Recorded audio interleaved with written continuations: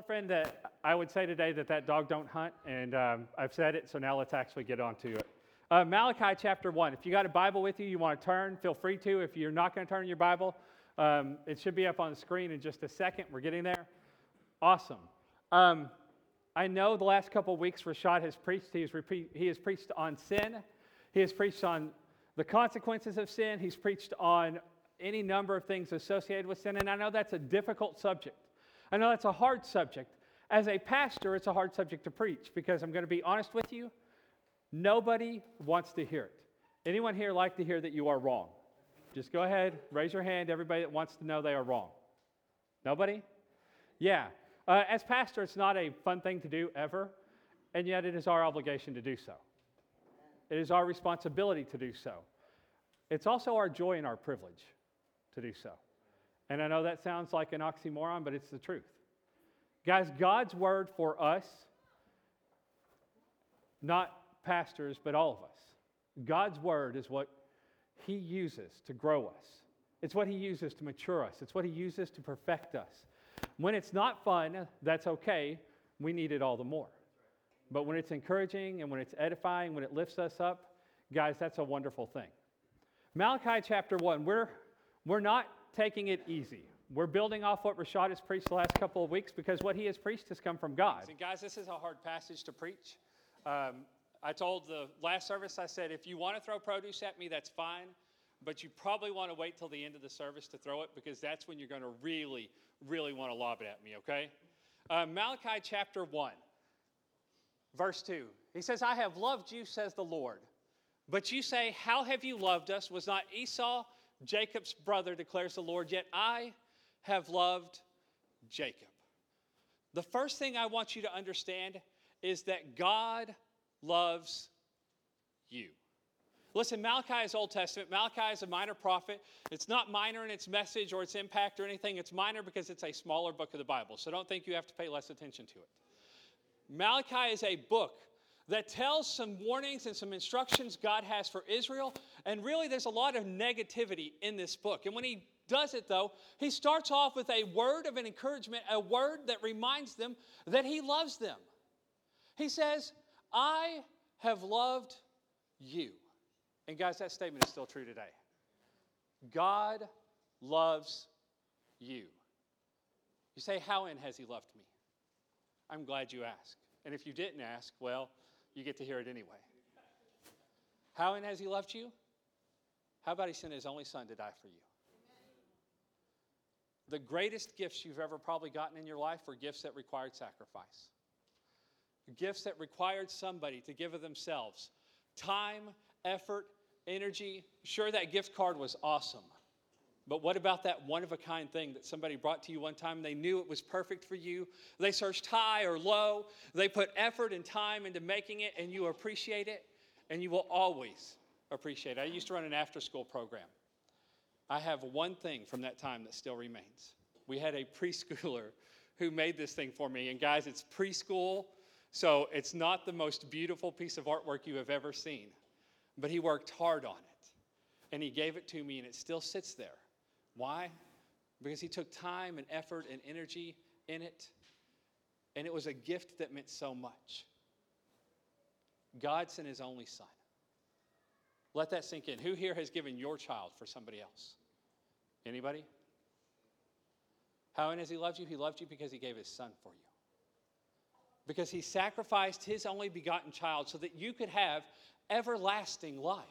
So that you could have a relationship with him. So that you could call him father. You could call him dad. You could be a part of his family. How has he loved you? He gave his only son for you. But no, that's not the only thing. Listen, if you are here and you have a relationship with Jesus Christ, what does that mean? That means you have called on him. You have placed your faith in him, your trust in him. You have asked him to save you.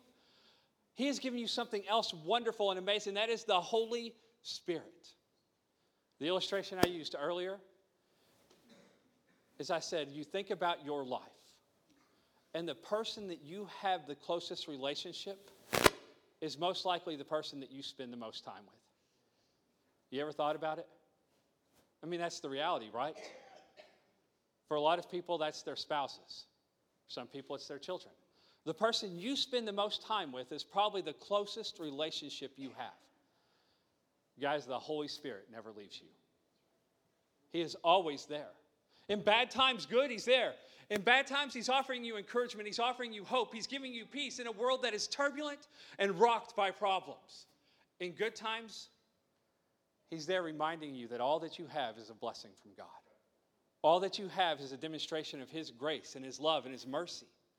You have not just a Savior who died for you, but you have a Spirit that dwells alongside you as a redeemed individual every day of your life. Always there beside you. And then the third one, you have a church. I know. It's at this point that people usually audibly groan because they're like, a preacher's going to preach about church. I should have known.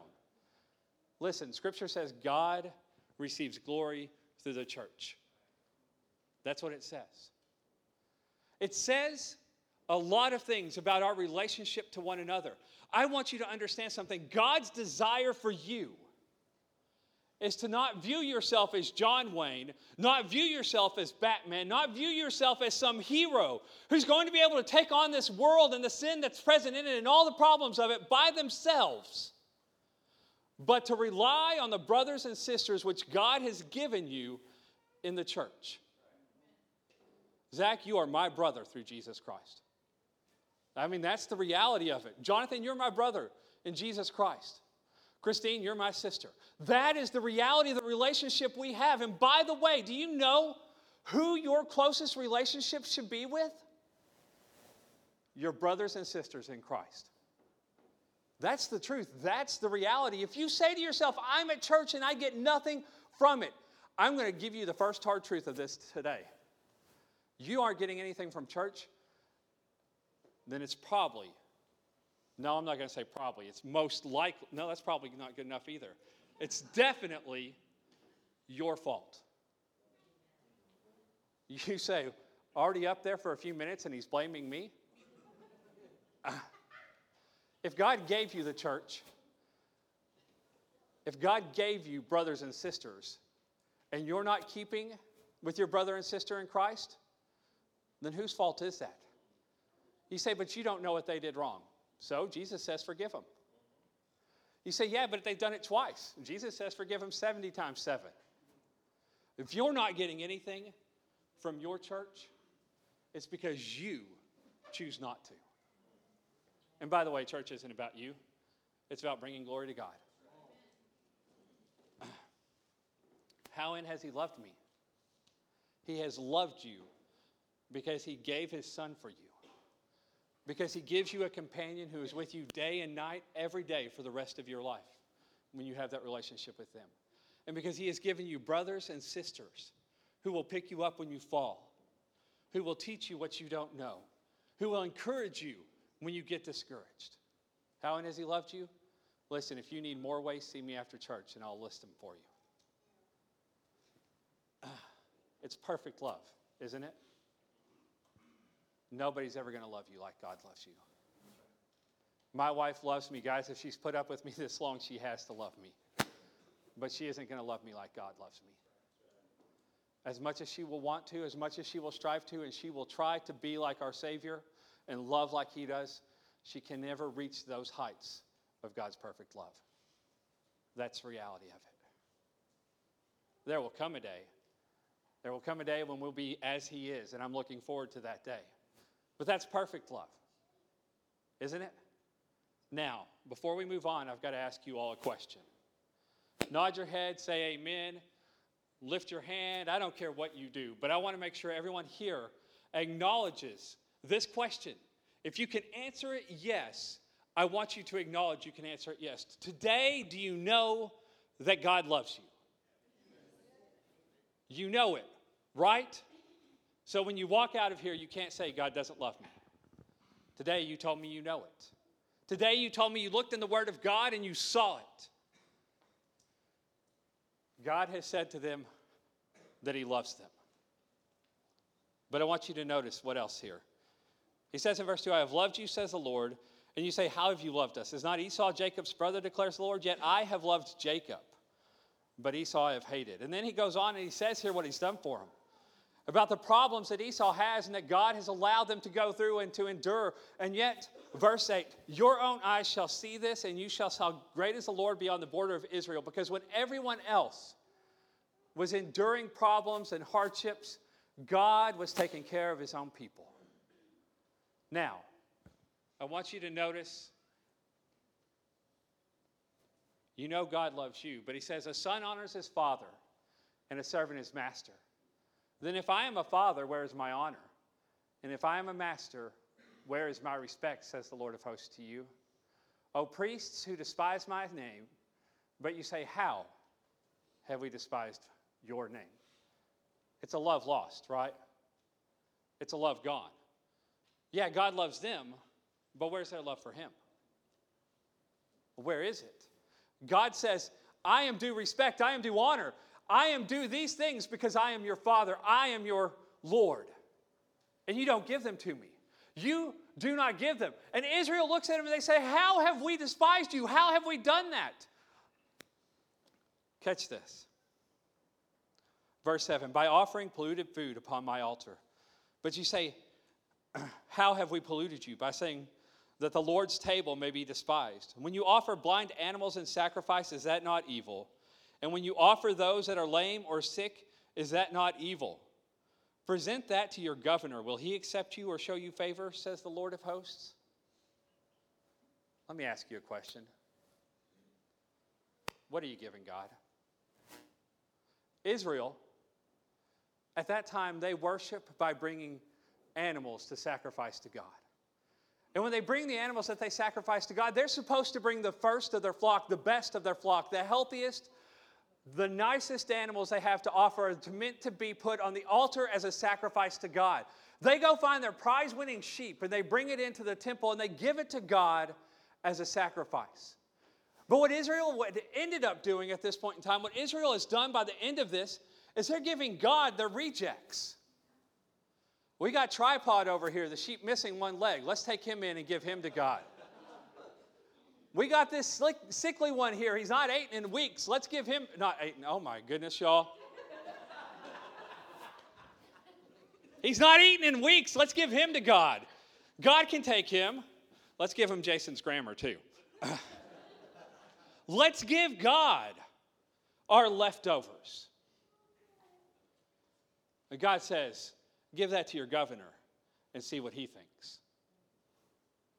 Husbands, give your wives your attention after everything else in the world and see how your relationship is. Wives, give your husband and your children what's left of your attention and your affection after you have given your work and everything else in the world that attention and affection, and see what your relationship is like. Try to look at the IRS and say, I don't have any money left to pay you my taxes this year, but I do have a bag full of random change. Will you take that? And how is the IRS going to respond to you? And yet Israel says to God, here's our leftovers. We hope you like it. Let me ask you a simple question. What are you giving God? Are you giving God your best, or are you giving God your leftovers? What everyone else would reject, that's what you're giving God. You're passing out at the end of the day because you forgot to say your prayers and you're so tired that your eyes close before you finish even having a moment with God. And you think God should be happy with the last 2 minutes of your day. Sometimes it's 30 seconds and that's the end of it.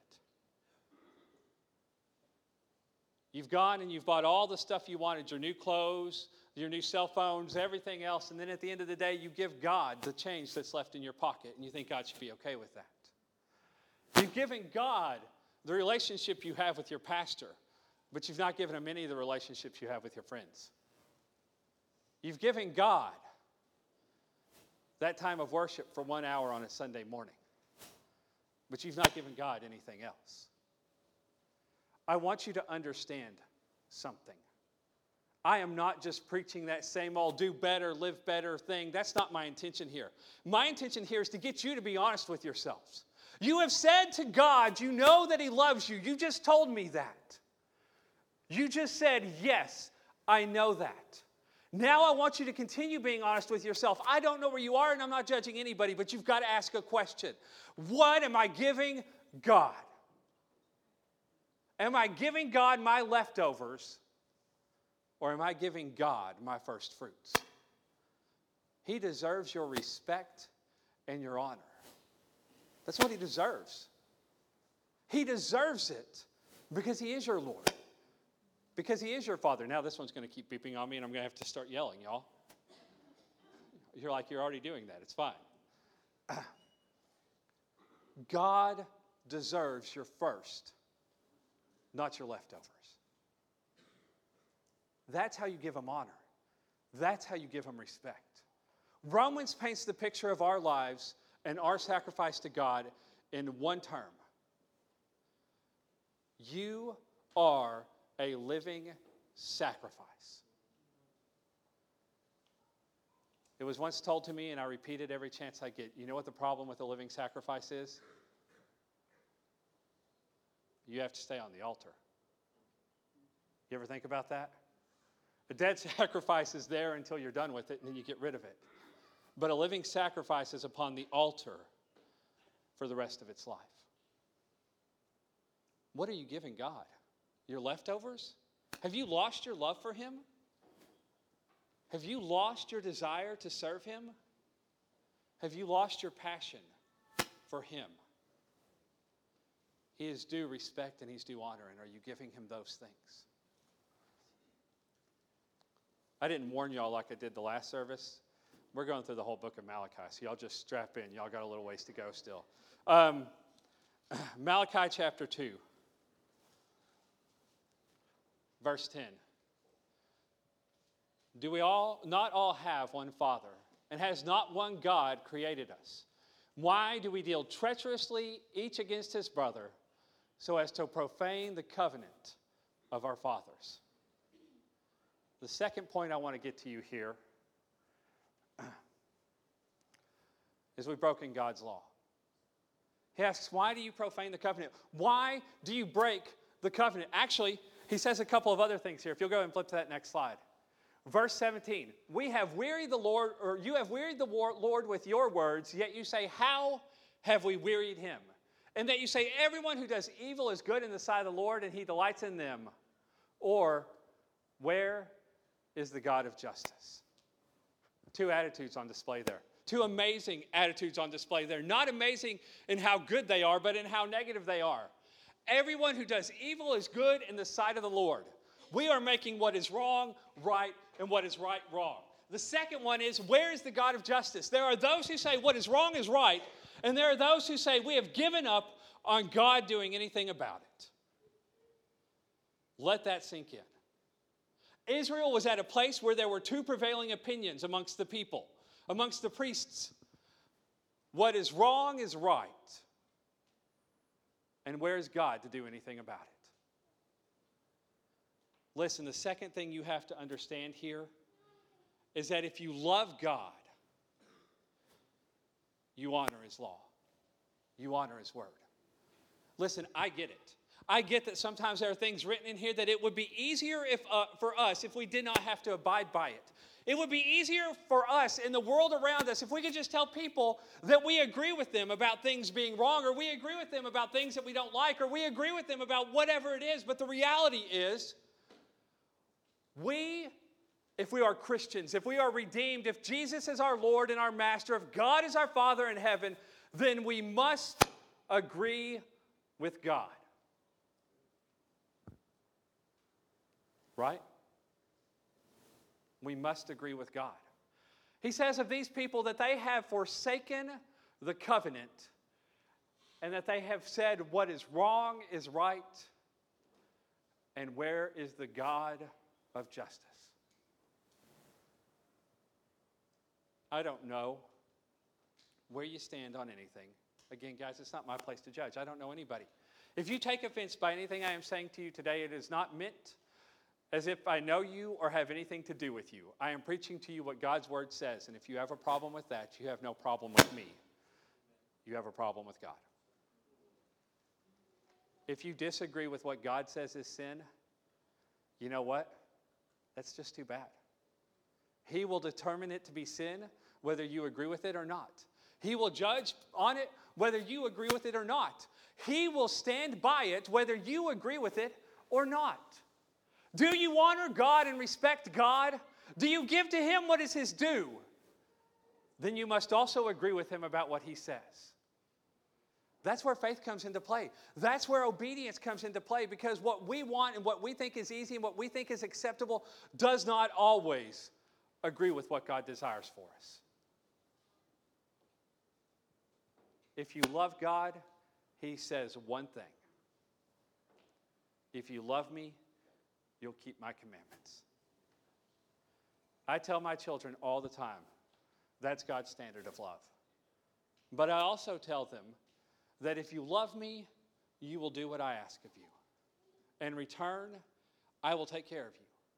I will provide for you. I will never ask of you more than you can do, more than can be expected of you, more than you are able to handle. But if you love me, you'll do what I ask of you. And you know what? That's not my pattern. That's following the pattern of my Father. That's following the pattern of God.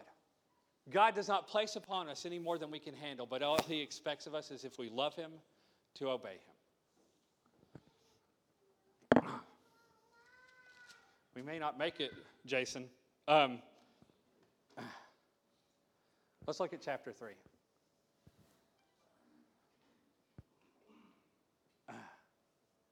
I think our slides got out of place there somewhere. Oh no, we just didn't put it all there. For I, the Lord, do not change. Therefore you, O children of Jacob, are not consumed. From the days of your fathers you have turned aside from my statutes and have not kept them. Return to me, and I will return to you, says the Lord of hosts. But you say, how shall we return? Will man rob God? Yet you are robbing me. But you say, how have we robbed you? And by the way, the mix-up was mine. I'm sorry about that on the slides. Will a man rob God? Yet you are robbing me. How in have we robbed you? He says, in tithes and offerings. And you're like, yep, it's a preacher. He's preaching about money. I'll make a comment about it, but that's not the intention here. If you think about it, how did he start off the conversation? He said, you don't give me respect, you don't give me honor. Those are two things due me by virtue of the relationship. That is the general expected rule of every relationship between a parent and child everywhere. Between a master and their servant throughout history. I know we don't use those terms anymore, but that's the reality of it, is that there is honor and respect that is inherent in that relationship. It's a part of it. Why do we gripe so much about teenagers? Because we feel like they lose all their honor and respect. Right, parents? I mean, that's the reality of it. The ones with teenagers are very loud at responding right now. The thing is, when you get to this point, it's not just that you don't give me my honor and my respect due. And by the way, He is God. He is deserving of it. Yes? He says, not only are you not giving me my respect, not only are you not giving me my honor, He said, but you're robbing me. Remember, when God established His system with them, the obligation was that they bring their tithes and their offerings into the storehouse. And by the way, because God is a God of reason, God is a God of rationale, God is a God who understands systems and has purposes, there was a reason for that. The tithes and the offerings became the inheritance of the Levites in a lot of instances. But there's this expectation of offering that demonstrates that they know something about God's plan for redemption. It's a beautiful thing. If you've not spent much time looking at it, I encourage you to do so. But He says, you have robbed me, and that you have stopped keeping your obligation. What was to be God's, you're not giving Him. Listen, if you're not giving God tithes and offerings, that's only one area, one aspect of it. Yeah, that's part of it. If you feel like tithing is great and that's enough and that's good, that's fantastic. I'm glad that you're tithing, but just remember that when they tithe, they didn't just tithe their income. They tithe their possessions as well. So if you're willing to go and sell 1/10 of your land and give that to God, if you're willing to go and sell 1/10 of your livestock and give that to God, or if you got 10 cars, one of your cars, and give that to God, that's great. We don't live according to that standard anymore. We give sacrificially and grow in this grace also. We want a world, we want a religious system within that world that makes it easy on us. God wants 10%. All I got to do is look at my check and move the decimal place one spot over, and I'm good to go.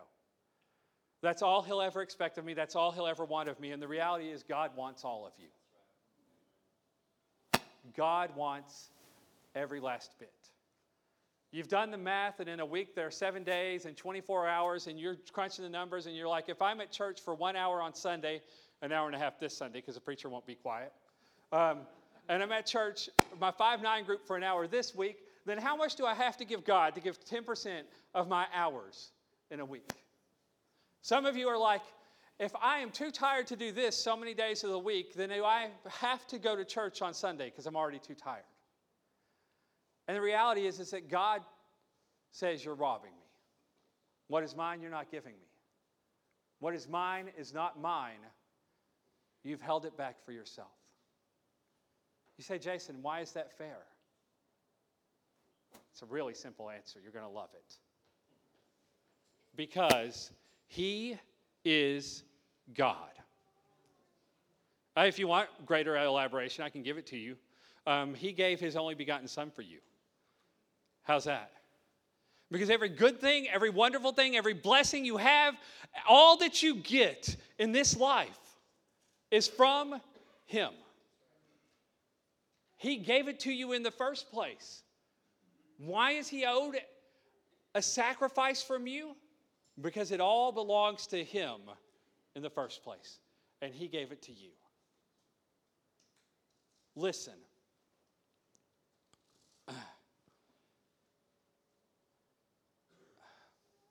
When you look at what's going on with Israel, the long and the short of it is he's saying, listen, you've lost your love. You've lost your love for me.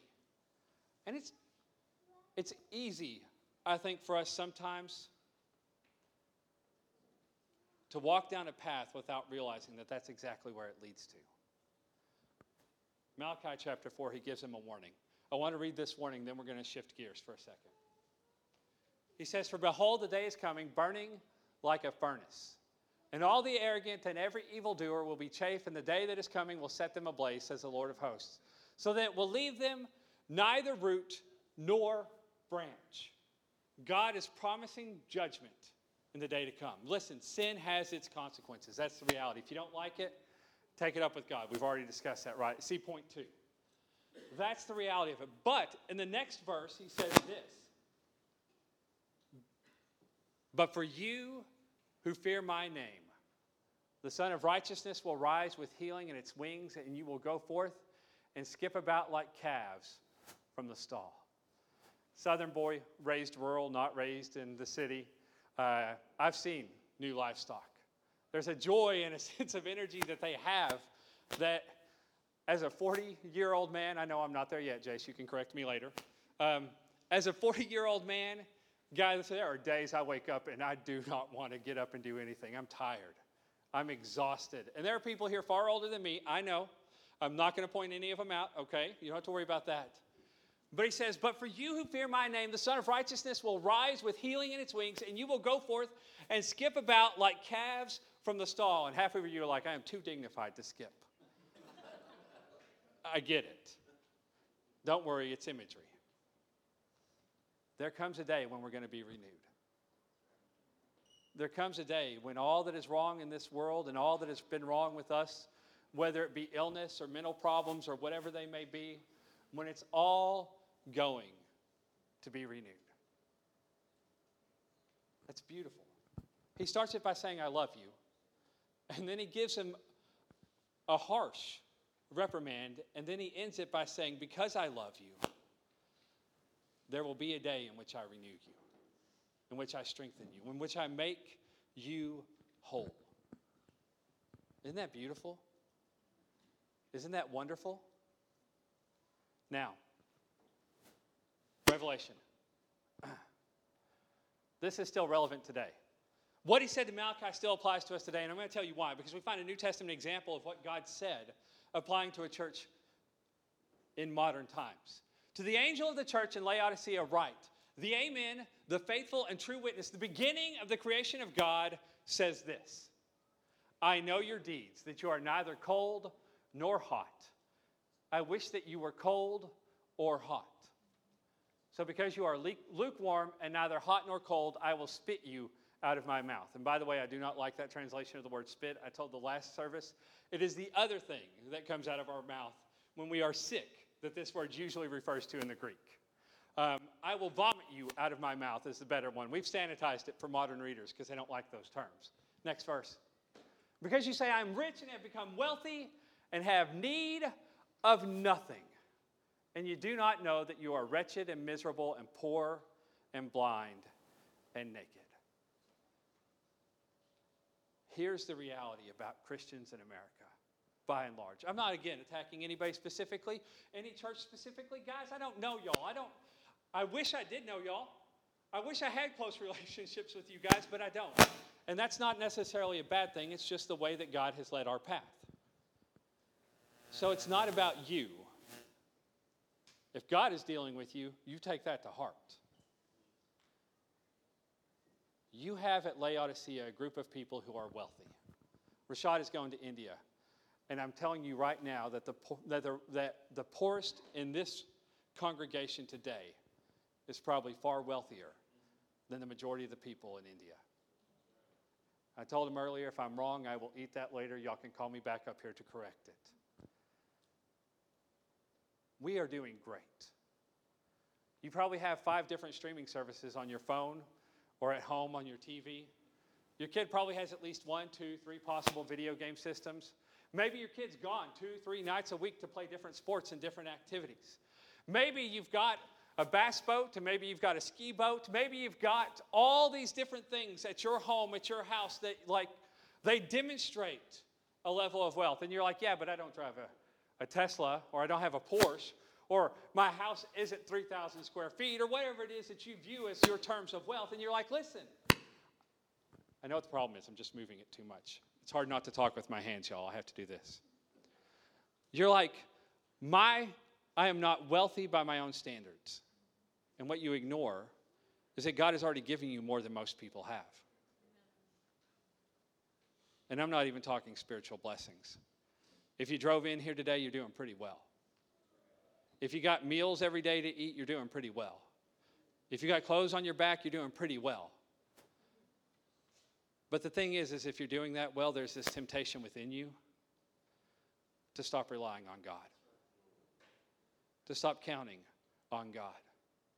There's this temptation within you when things are going great to seek your own satisfaction first, right? To seek your own happiness first. Laodicea says, I'm rich, become wealthy. I have need of nothing. And so because I have need of nothing, I don't turn to God in times of sorrow. I don't seek what God wants for me in times that are good. I don't obey God because God's clearly satisfied with where I am. Look at all that I have. Guys, your wealth doesn't tell you how happy God is with you. Do you understand that? How good or bad you are doing is not an indication of how pleased God is with you.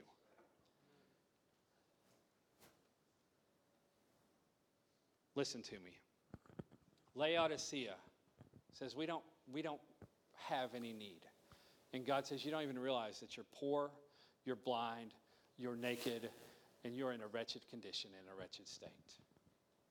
He says to him, I advise you to buy from me gold refined by fire so that you may be rich, and white garments so that you may clothe yourself, and that the shame of your nakedness will not be revealed, and eye salve to anoint your eyes so that you may see.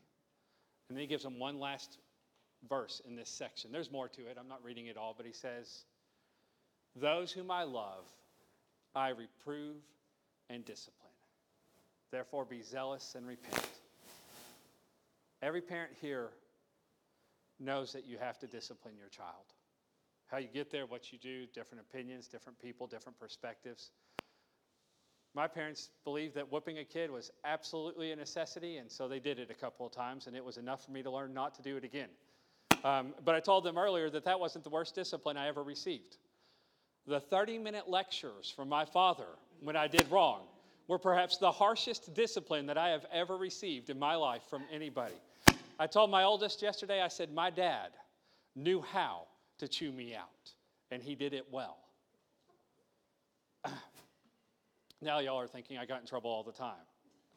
I'm not going to answer here or there on that. If you love your kid, you correct them. Right? You discipline them. Right? Then doesn't it make sense that if God loves us, he would correct us? And he would discipline us? So I want to ask you another question now. If God loves you, then he should correct you.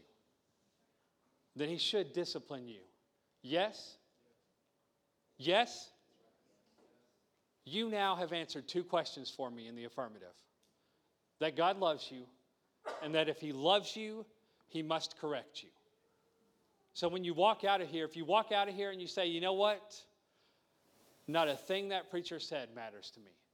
If you walk out of here today, you go home, you go to sleep, and you forget it tomorrow, I remind you today that you said, you know God loves you and that he must correct you. I remind you of that so that you keep that in the forefront of your mind. When you leave here and God places expectation upon your life, he is owed. He is due our honor and our respect. That is the reality of it. He is due for us to agree with what he says is right and what he says is wrong. That doesn't simply mean for us to acknowledge it, but it means for us to live by it too. Even when it's hard, even when it's difficult. But it also means that we are to give God what is his each and every day of our lives. If y'all will, please stand. Let's go, Lord, in a word of prayer.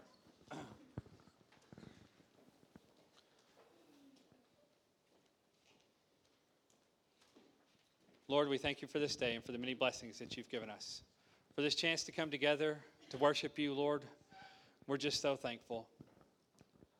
Lord, we'd ask that as we prepare our hearts and prepare our minds, Lord, that we would understand that you are due our honor and our respect. That, Lord, you are due all that we are to live according to you and to your word. That, Lord, we would be obedient to you in all things.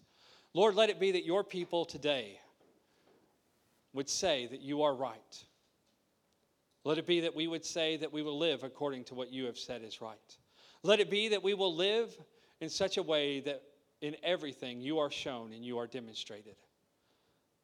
Lord, let it be that each and every one of us here would not do it from a place of necessity. That, Lord, we would not do it from a place of fear, but that, Lord, each and every one of us here would do it from a place of love. Because you have loved us and given your Son for us. Lord, if there's anyone here who does not know you as Savior, let it be that today they would place their faith and their trust in you. That they would call upon you. And that, Lord, you would just see obedience from your children. We thank you for all that you have done for us. And it's in Jesus' name we pray. Amen.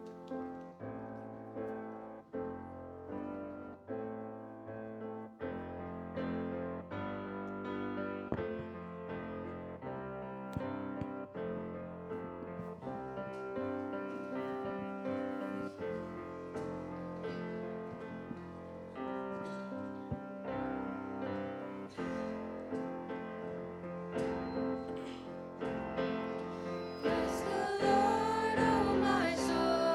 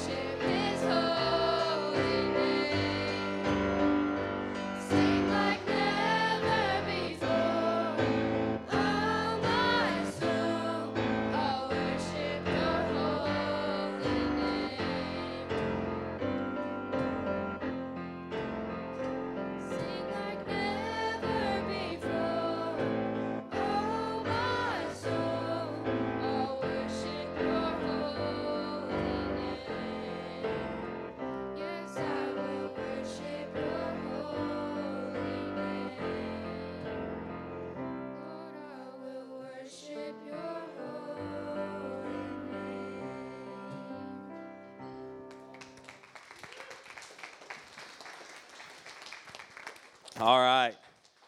As we go home, I want you guys to think about the time we waste. All right. I have a friend who, if he watches a football game for 4 hours, he studies the Bible for 4 hours. And so, yes, that's dedication to the Lord. And that's how he feels about everything he does free time-wise, is he's got to give that much time back to God. So just challenge yourself this week. Look at the time that we waste on Netflix, Hulu, Disney Plus, TikTok. What else do you kids do? Instagram, Snapchat, all that stuff, right? All right, let's go to the Lord in prayer. Thank you guys so much for being here. Make sure you encourage the teens, encourage Jason and Jonathan and everything that they're doing down in Plainfield. Dear God, Lord, we thank you so much for this day. We thank you for the time that we could come, set aside, and worship your name. Lord, we just ask that this message will sit on our hearts heavy. Lord, that we will see that we need to do more for you. Lord, we just ask that as we go home, you keep us safe. Lord, we ask that you help us to have a great week. Lord, we just love you. Lord, we just ask that you continue to be with us. It's in your Son, Jesus' name we pray. Amen. Have a great week. This podcast is a ministry of Church on the Rock, building his body, breaking our barriers. If you would like to learn more, please visit our website at www.churchontherockbb.com.